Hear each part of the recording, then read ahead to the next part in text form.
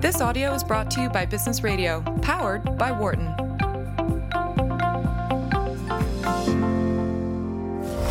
From the campus of the University of Pennsylvania Wharton School, this is In the Workplace on Business Radio, powered by the Wharton School. Here are Professor Peter Capelli and Dan O'Mara. Hey, folks, welcome back. You're in the Workplace.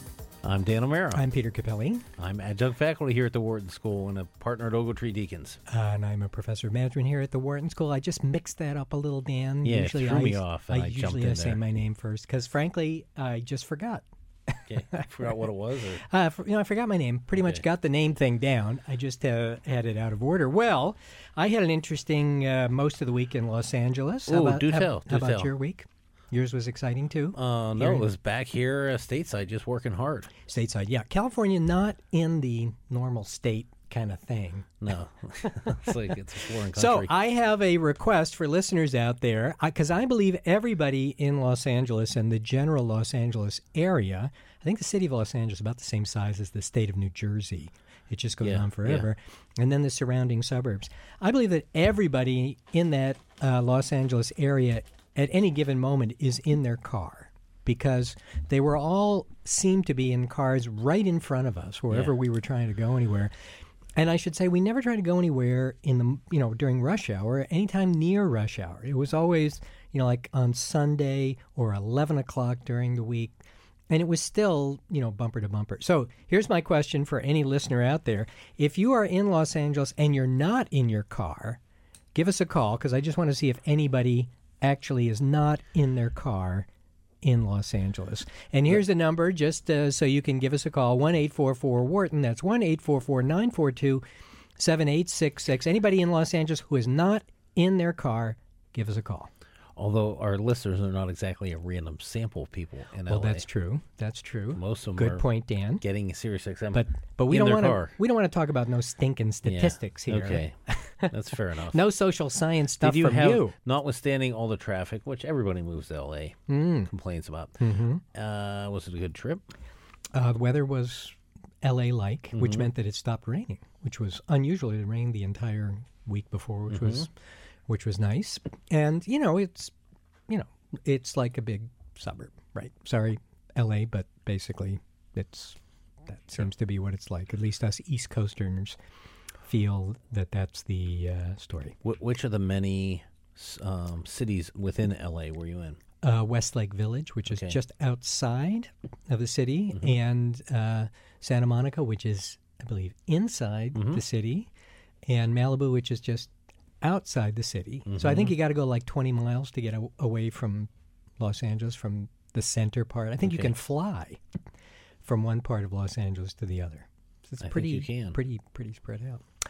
But a nice place to visit. There you go, especially when it's cold and yucky here in the East Coast. So we're going to talk today about many things. We're going to start out talking about internships. After that, we're going to talk about morality a bit. And we're going to talk about how work or modern workplaces might be making us sick. And then in the last half hour of the show, we're going to talk about a number of items in the news, including this very strange story about cheerleaders being fired for not complying with the rules for cheerleaders. Rules for cheerleaders, but as they Dan would say say. It's actually sex discrimination. Right, which seem to be quite different than the rules for football players. So you can decide on that one. We're going to start out here talking about internships. And, of course, for folks who've been paying attention, at least since the Great Recession, the topic of internships has become really a big one. And particularly if you've had kids who were college age or trying to get into the labor market, the first thing that's important is that employers increasingly are looking for people who have had work experience of some kind or another, and increasingly internships in the area where they're looking for jobs. Part of the reason for that, let's be blunt, is because we're not training people anymore. And if you've got somebody who's already worked someplace else, then they pretty much know what they're doing, or are more likely to know what they're doing. So you could see why you would want to hire those people. The problem is sort of for the students or young people themselves. If everybody wants you to have had an internship before, how do you get the internship, right? And that led to some interesting legal problems because lots of young people were willing to work for nothing, including not just young people, but people who had lost jobs or wanted to change fields, needed some experience on their resume, or wanted experience in a new field. They were willing to work for nothing. And it turns out that in many parts of the American economy, or maybe not many, but some parts, like journalism, this has long been an institution that people worked effectively for nothing as interns in order to get experience. And as Dan will no doubt tell us in just a second, and our guest in just a second too, that violates the law. You're not supposed to, probably, most cases, violates the law. As I say with my junior lawyer merit badge, which I'm working my way up from Weblos to standard Boy Scout merit badge here, could very well violate the law. Yes. Probably does in most of these cases. So we want to talk about where things stand now because it looks like there are new guidelines that have come down from the Department of Labor. And with us to talk about these new guidelines is Michael Schmidt, who's the vice chair of the Labor and Employment Department at Cozen O'Connor, one of many former employers of Dan O'Meara. Yes. Welcome back to the show, Michael. Thank you so much for having me back. Sure. It's our pleasure. So, Michael, tell us what's the story here. What do the new rules say? Or maybe back up a bit. What's the problem the new rules are trying to clear up? Well, so prior to January 5th of this year, you have, and it's a problem that you have with a lot of employment law statutes and regulations, you have all kinds of different standards depending on the particular agency or depending on the particular court that is deciding the issue. Okay. So can I stop you on there already? Of course. And that is, in other words, tell me if I got this right, different laws have different standards for what you can do if you're going to be a non-employee versus an employee, right? Well, that's one part of it. So okay. Not only do you have different laws addressing the issue, but even with the same laws. So in this particular case, you're dealing with a law which is called the Fair Labor Standards Act, the FLSA, right, which talks about wages and hours that people can work, particularly dealing with overtime pay. Right. That's the primary part of this law. And even with that one law, you could have an administrative agency like the United States Department of Labor, as well as courts around the country applying or dealing with this one law, but coming up with a totally different standard. Ooh. Yeah. Really? And so that's what makes this a little bit crazy as well. Very exciting. So same law, same issue, different people adjudicating it make different decisions. Yeah. That's correct. So this is like a full employment plan for you guys, right? Yeah. For lawyers. If it's just a matter of reading it on the internet, then you wouldn't need lawyers, right? Yeah. Oh, sorry. That's a bad thing for you guys, isn't it? No, well, it's a good thing. I won't comment on that. No, it's a good thing. Okay. But so to answer your question from the historical perspective, and I'll keep this part brief, you had a situation, as I just described, where you have this wage and hour statute on the federal side being interpreted a little bit differently by both the administrative agency, the Department of Labor, and courts around the country, such that they've come up with different tests. And the Department of Labor, and again, we all know now that this is a Republican administration in Washington, so this Republican-controlled, essentially, United States Department of Labor decided that we want to try to reduce some of this confusion. We want to reduce a lot of the angst that businesses were having with the Obama-era regulations that were coming out of the Department of Labor. Mm-hmm. And we're going to, at a minimum, try to be consistent with where courts have been going on this internship issue over the last couple of years. Okay, so can I ask you a question about this too? So just so we've got it all straight here, people who don't play in the law sandbox, and that is the administrative agencies, which are governed by political appointees, have different views on what they should do, and typically the Democrats are more inclined to be worried about employee issues. The Republicans are more inclined to worry about employer issues. And so the regulations and the advice on them flips around a fair bit between administrations? or just a little bit? What's your sense? No, I think that's fair to say. I think it differs depending on the particular employment issue, but I think that's a fair statement. And it's part of the problem that both sides have. Companies trying to figure out how to, match their behavior to the rules when the rules change by the political winds. Okay. And the same thing on the employee side when they don't know what their rights are, and those rights and benefits may change depending on the political administration as well. Right. And for the courts, though, they change much more slowly, right? I mean, they still change depending on whether it's a Democrat or Republican judge, but that takes a long time to change, and judges aren't supposed to do that, right? Absolutely, and for the most part, they tend not to. And you're right; it happens a lot more slowly on the judicial side than it does on the administrative or the executive side. So, Michael, tell us what happened with respect to the DOL and internships in January or whenever that was that changed things.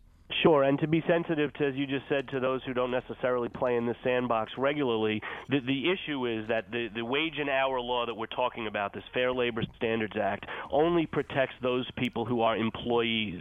Right. And so where the issue comes up is if you are an employee, you have to be paid overtime minimum wage. If you are not an employee, you don't have those protections. Okay. So when it comes to internship programs, that's really the question. Are these individuals who are referred to as interns, are they really employees who have to be paid, or are they not employees and therefore don't have to be paid? And can we stop for a second here and just point out to listeners, both employers and potential employees, that even if you want to volunteer to work for nothing, at least for companies, you can't do that, right? That's true on the private side. And the public side, for public employers, there are in some circumstances ways that you can be a volunteer. But, that dispenses with a real good myth that I hear all the time. As a private employer and a private employee, you cannot be a volunteer even if both sides want to do it. Right. But when you say public, you're actually talking about not-for-profit, is that right? Yeah, and government employers. Sure. Okay. Right. And, not-for-profit. Universities can do that. You can volunteer at hospitals. You can volunteer at universities. The public ones. Right. Right. But you can't for the for-profit hospitals, and presumably you can't for for-profit schools either. Right? Presumably, yeah. Yeah, I think that's probably right. Okay, so tell us what happened in January. So what was before January, what the Department of Labor had was this very strict six-part test that you had to go through these 6 factors, and they were essentially yes-no types of questions, and you had to find that all 6 factors fell on one side, either the employee side or the non-employee side. Okay, so Michael, I'm going to wave the gong right here. Okay. And that means, as you probably know, I've been on the show before, if we get too legal, we bang the gong to stop the lawyers. But I think it might be amusing for people to hear what the 6 are and to think about maybe the internships in their own organization and see what they think the answers are. Are you okay going down the 6 for us, or Dan might be able to it no longer the 6 factors no longer applies. Right. So if we get that granular, let's do it under the new standard.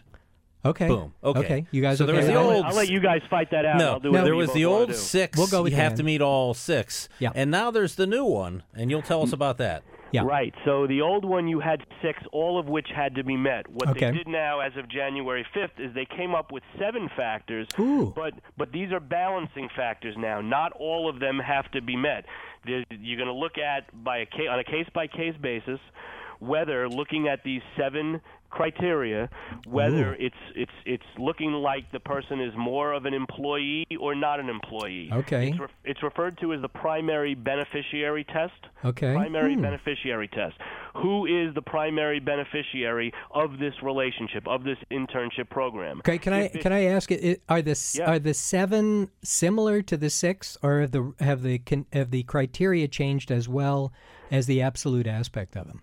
Little of both. Okay. Little of both. Ooh, just to really mix it up for employers. Okay. Of course. Okay. And again, it's sort of, as I like to say it, if you want to really non-legalese this, if it looks like a duck and quacks like a duck, it's a duck. Okay. So the nutshell here is, if you have an individual who really doesn't look much different than your regular employees, doing the same thing as a regular employee does, and everything is the same except for the fact that you're not paying this person. Yeah.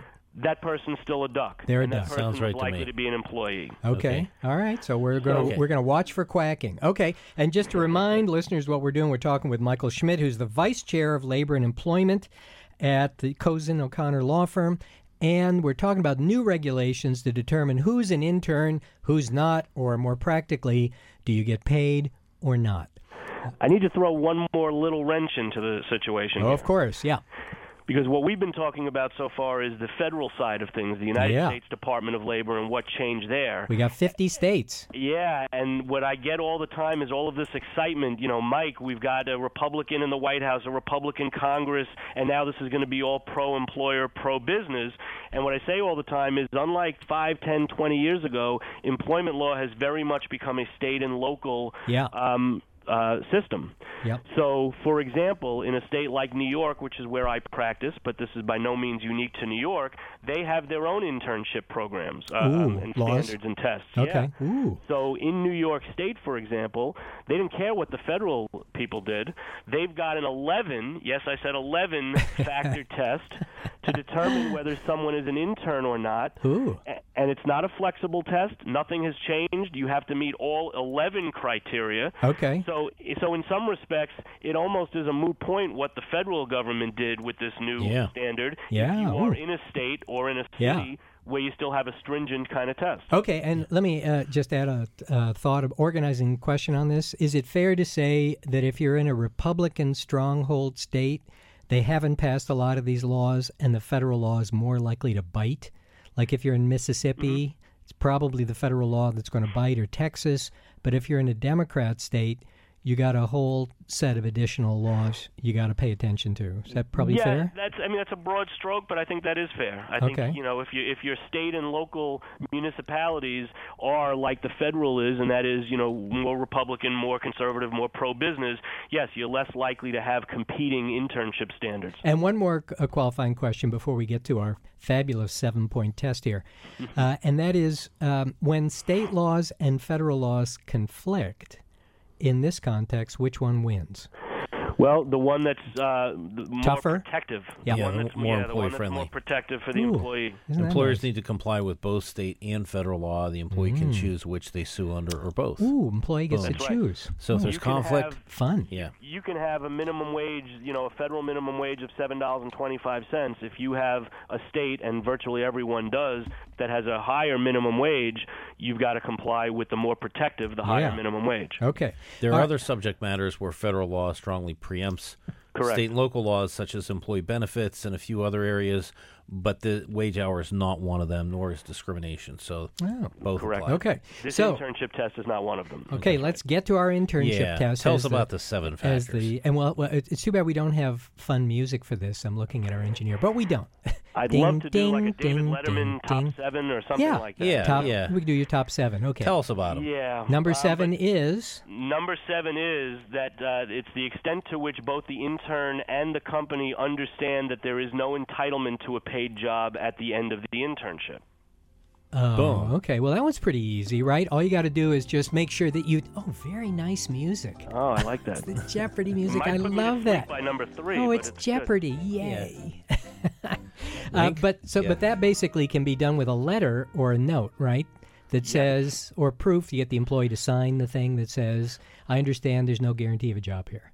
Yes, I will take interns for $600. And let me just tell you, exactly. But the only caveat to that is, and this applies in a lot of employment law areas as well, you can put all the bells and whistles you want in an agreement, in a written letter. You have to make sure that what's happening, in fact, day to day, comports with the law, not just what the writing says. Oh, so... Because the employee, the intern could easily say, sure, I signed a bunch of papers when I started, but that one manager kept urging me, if I really do a great job, I can get a job here after I'm done. Now, what if you... That doesn't prevent you as an employer from hiring one of these folks as a permanent employee, right? Nope, it does not. It just prevents you from promising. Except when they're later accused of exploiting unpaid interns, and they say, oh, there's no expectation they'll be hired here, the intern's going to turn around and say, oh, how about that woman you did hire out of the internship, fool? Right. And what if you have a history of that? So you've had 6 interns in the last 3 years, and coincidence, they've all been hired for permanent jobs. Yeah, so I think that's called in the world of law a bad fact. Yes. Is that yes, right? indeed. Okay, a bad fact. Okay, give us number another 7. of the 7. That was 7. Number 6. Yep. And this is a real important one. The extent to which the intern's work is going to be complementary of the otherwise paid employees that are at the company as opposed to displacing the person. In other words, if you as the company are bringing on this intern because you don't want to hire someone for pay to do that job, that's the quacks like a duck, sounds like a duck is a duck situation. Okay. This has got to be someone who is complementing, who is supporting your employee staff and not displacing your employees. So, but this one gets quite slippery, I would think. So let's say, for example... They all do. Yeah, let's say, for example, that we hire student interns to get coffee for our producers, let's say, which, of course, we do. We have a whole team, a crack team of coffee getters. Now, it's not doing work that the producers... necessarily do as producers, but it is complementing what they do. But otherwise, the producers would have to do it themselves. Does that look like it qualifies? I think it probably would, because it's not. I don't think it's as much a question of is this something the producer would otherwise do if forced to. I think you're looking at, is that really the primary function of what the producer's doing? Oh, so we could get away with not paying them. Well, you're going to have more of a problem with numbers 2, 3, and 4. Okay. But at least for 6, you may be okay. And on 6, let me give you another real concrete... concrete... everything shuts down here. The interns have walked out. Oh, hang on. on 6, let me give you a more concrete example. What if you hire these interns when they happen to be out of school and when a number of your employees are taking vacations, in other words, in summer? Okay. So really they are summer replacements, working under close supervision, but doing the work that full-time employees do, but while they're on vacation, such that they're not causing any layoffs. They're really supplementing. I'm going to say quack. They tend to call those temp employees. Yeah, I call that quacking. Yeah. Okay, Michael. Move up the list to number 5. Number 5. So you're going to look at the extent to which the duration of the internship is limited to the period in which the internship is providing some beneficial learning, some educational concept. Okay. So it's not as if you have a 2-week, educational program built in, but the internship is 4 months in length. Okay, got it. So that means, just to reflect on that, so that means if you want it to be an unpaid thing, you better make sure that it looks like people are learning all the way through and just not going through an initial training program, right? Yes, and that goes to the very next element. Okay. Number 4, you're going to look at the extent to which the internship is actually providing training that is similar to what would be given in an educational environment. Oh, now there's a tough one. Not really. It's very illuminating, though, as to whether it's an internship or not. Yeah, no, I think it's a tough hurdle to reach if you're an employer, right? Okay. Well, it depends. You could be setting up, an educational program, maybe have some employee designated as the one leading this, and every week, once every 2 weeks, you're having a classroom setting where, we've discussed what we've learned, we've applied it, what questions do we have. Okay. We can set up our program in such a way that it's clear that there is this educational back and forth to it. How about, our producer just points out that getting coffee is not educational, but a lot of students, Michelle will point out, go to the bar. So how about happy hour? Could you work happy hour in there as one of these? Yeah, only if you want to get fired. It's an educational. No, it's an educational. It's something you do see in educational institutions. But I take Dan's point here that he's giving me like a duck. Let's move up to number 4 or whatever we're up to. Although that number 3. Number 3. So we're going to look at the extent to which the internship accommodates the intern's academic commitments by corresponding to the academic calendar. And again, that goes to, and it's still consistent with number 4, how much of this is really an educational thing? Yeah, so how about those internships, which are done now as part of schooling, which, by the way, I got to say is really a bad thing because you're basically paying college tuition for somebody to work for free someplace. But how about those? Are they so they're during the school year? Those are tougher to sell then, right?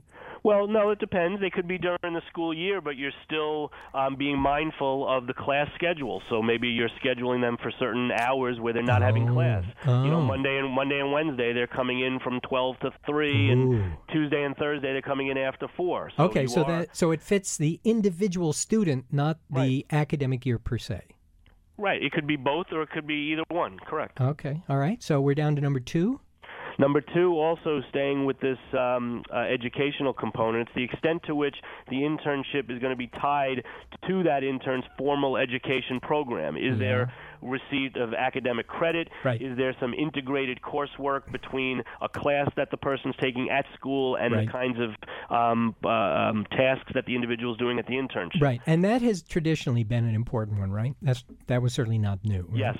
Yeah. Yes. Okay, we down to drum roll for number 1? Number 1. Okay. We are. The number 1 of the 7 factors for the new Department of Labor test is the extent to which both the intern and the company clearly understand there is no expectation of compensation. Okay, so it's that like seems number like 7. It's going to be pretty clear right up front in every engagement. Boom. Yeah. That should be. So 1 and now, 7 seem pretty wimpy to me. You just tell them, hey, there's no job after this, you're not getting paid.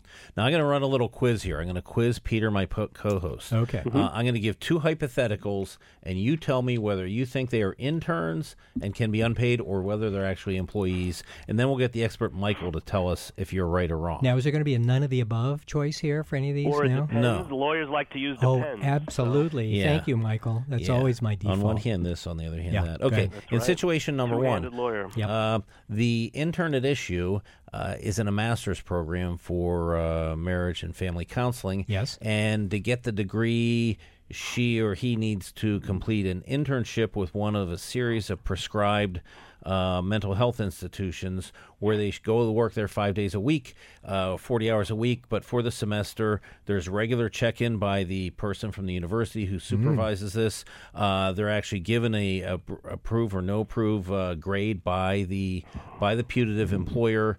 The employer gives them a grade. Well, yeah, basically says, are they showing up? Are they doing everything they're supposed to? Are they getting college college credit for it? Yeah, they're getting college credit. I'm saying, in fact, it's needed to graduate. I'm saying intern. That Michael? you don't have to pay him. I would say, based on just the facts you gave me, that's leaning more toward the intern, the legitimate intern bucket. Ding, ding, ding! Boom. I think He's I want get. to know. He's want to know. I think I get another stripe on my merit badge. Okay. Okay. In the second scenario, there's no formal connection with any higher educational institution, or actually no connection whatsoever. Someone goes to work for the movie The Black Swan for a year and a half and gets a lot of coffee, runs a lot of errands, just likes being around the movie production process. Ripped from the headline. Yeah. Yeah. And they do not get paid. And it's for a year and a half.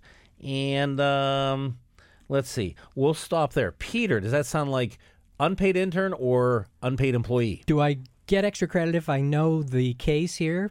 No, you're supposed to pretend like you don't. Oh, geez, I have no idea, but I'm guessing the answer is they're not an intern. You have to pay them. There you Michael? go. Yes. Just on those facts, if there were no other facts, I would agree. That's probably closer to the bucket of not legitimate interns. Now, that Michael, was a Second Circuit case. How did that actually turn out in the litigation? Well, so that went up on appeal, and one of the things that actually prompted this Department of Labor, as I said, they were trying to align themselves with some courts around the country. The Second Circuit was one of them that had this much more flexible primary beneficiary standard that was used. Okay. And but more importantly, I want to know, Michael, was that you doing the quack, or was that our fabulous engineer? That was your fabulous engineer. I was going to give you credit because I thought that was a pretty lifelike. Yeah, terrific quack, Yeah. Michael. Yeah, thank you. So, Michael, going forward here, let me ask whether in your practice you saw a lot of these problems before. Was this a topic that was really a problem for intern employees and employers? Is this a big deal, cleaning this thing up, or what's your sense? Yeah, I think it was a big deal, and I think it is a big deal. I mean, particularly when you're in years where the market isn't so great and there aren't a lot of jobs. Yep. Or the other thing that people don't talk about, we're having an aging workforce, so people are staying at work much longer in their careers. So you still, for that reason too, don't have a lot of job openings. There aren't a lot of opportunities for people to get jobs. And I think before I came on, one of you sort of posed the chicken or the egg kind of situation, where in order to be hired, folks look for experience. But how do you get that experience if you don't have experience? We're going to call that the duck in the egg problem now. Situation. I think that's better. And so employers were being hurt by this lack of flexibility because they were getting sued all the time, and the agencies were coming after them, and the employees, frankly, were getting hurt because companies were saying, whoa, if this is going to cause me this kind of problem, I'm not having my internship programs, and you're not going to all get the experience you were otherwise getting. All right, let me throw just a little bit of water on the duck's back on this one, and that is that I think actually it's more complicated now. I mean, it's more employer-friendly, but before it was a bunch of yes, no, yes, no, yes, no's.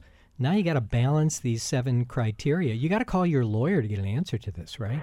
I think you always had to call your lawyer. Oh, I don't know that it's more complicated. In some respects, you have less of a definitive answer. I agree with you when you're balancing things. Yeah. On the other hand, it's very difficult when you have all kinds of different industries, all kinds of different companies within the same industry, to have the same yes-no questions that all have to be met. One size doesn't fit all and shouldn't fit all in this area either. Yeah. And let me ask about the issuance of this by the Department of Labor. Was it one of their, I'll say, guidance memos, whatever we call them, as opposed to a reg? Yes, it's a fact sheet, and it's fact sheet number 71 for those keeping score at home. That was issued in January. And do I have the law right? They can issue these fact sheets. It's sort of like issuing a pamphlet. You don't know who wrote it within the DOL. And of all the things they could do, these fact sheets are the least worthy of respect by the federal courts who interpret and may or may not rely on them.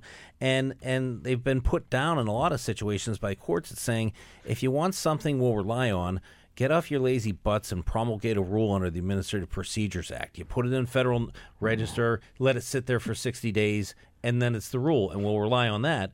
But don't give us this fact sheet like it's a law. Isn't that one of the things going on in the litigation? It certainly is when you're talking about a litigation, when you're in court, but also be mindful that the Department of Labor can come after you and on its own without it going into court, and can cause trouble for the company based on its own tests. There you go. So I think the lesson here, just to wrap this up, is see your lawyer regularly.